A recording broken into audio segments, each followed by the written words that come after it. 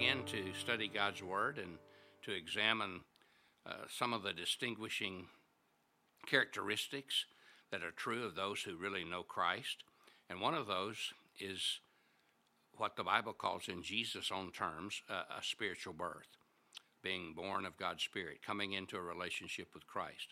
And we've talked about the fact that it's a must. Jesus says you have to be born again if you're going to get into heaven. You have to have a second birth.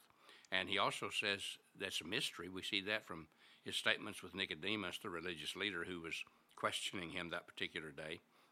But it's also a miracle. It takes a miracle because of our condition. Ephesians 2:1 says you were dead in your trespasses and sins. When one's dead, there's nothing that anyone can do to bring them back to life. We're spiritually dead toward God. And so there's no one that can give us life toward God except God himself. And because of our sin, we're dead spiritually. Jesus basically said to Nicodemus, you ask about the miracles, I do, but you can't understand miracles until you become a miracle. Jesus said without a spiritual birth, Nicodemus could not see the kingdom of God and was spiritually blind. When someone says, I don't see this idea of salvation, don't scold them. They're telling the truth. They really can't see it. It's a matter of God's Spirit enlightening them, and God will do that. He enlightens everyone at some time or the other, but at some point, many people are not enlightened. They have not come to that place where they understand, where God has enabled them to see the truth about salvation, to see their need of salvation. You see, it takes a miracle of resurrection power. Ephesians 2:4-6 says, God made us alive with Christ even when we're dead in trespasses and sins, and God raised us up with Christ. You see, God had to raise Jesus from the dead, so he knows how to raise people from the dead physically, but he also knows how to raise people from the dead spiritually. Alexander Pope prayed, "Oh Lord, make me a better man." His friend said, it would be easier for God to make you a new man. And that's exactly what the Bible teaches. You see, God doesn't want to make us a better person. He wants to make us a new person. And in making us a new person, that's far better.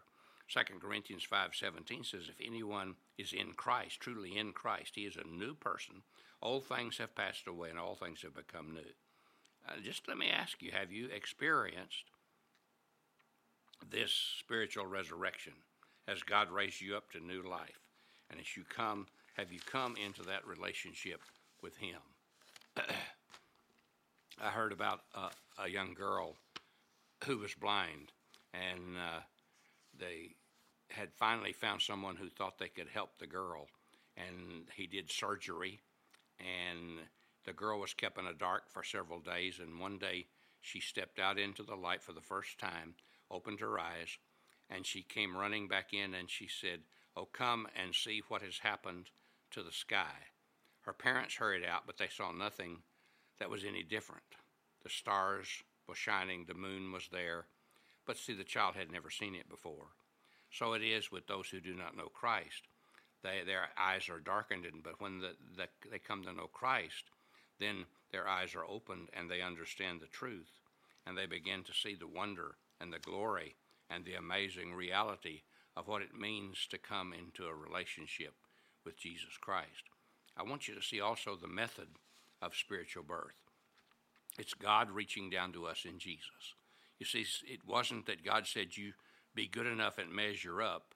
God said, no, you can't measure up. I see that you're inadequate to trust me because you could never do enough good and you can never overcome your sins. I sent Jesus to die to pay for your sins so that I could raise him from the dead and then raise you to new spiritual life.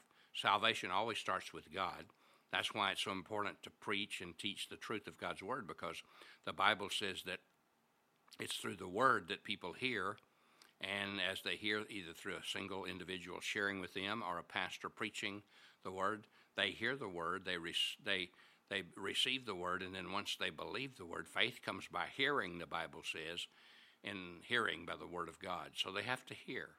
So it's God's love reaching down through Jesus, but it's also God's Spirit convicting us of our sins. Jesus said, no man can come to me except the Spirit draw him.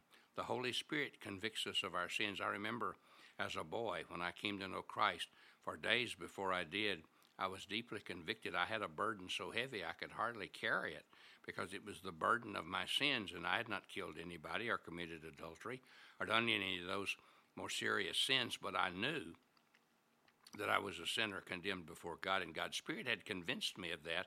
And it was when I received Christ that forgiveness came, and that relief came, and that wonder came that I was forgiven, and it was like a giant load off my shoulders and off my heart.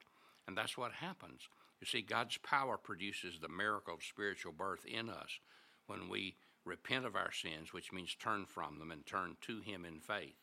And we admit our sins and in faith ask Christ into our life. That's the miracle that He does, and that's the miracle that He produces in our life. I remember reading the story of Johnny Cash, the well-known West country singer who died several years ago. And Johnny Cash said, a few years ago, I was hooked on drugs. I dreaded to wake up in the morning. There was no joy, no peace, no happiness in my life. Then one day in my helplessness, I turned my life completely over to God. Now I can't wait to get up in the morning to study my Bible. Sometimes the words out of Scriptures leap into my heart. This does not mean that all my problems have been solved or that I have reached any state of perfection. However, my life has been turned around. I have been born again.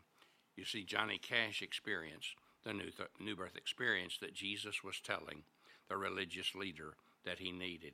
And I think that's what can happen to every person who will trust Christ. That's happened to me. And I know that I have a relationship with Christ. Why? Because I have a new attitude and understanding of Him. And I have a new relationship with Him. I'm a different person.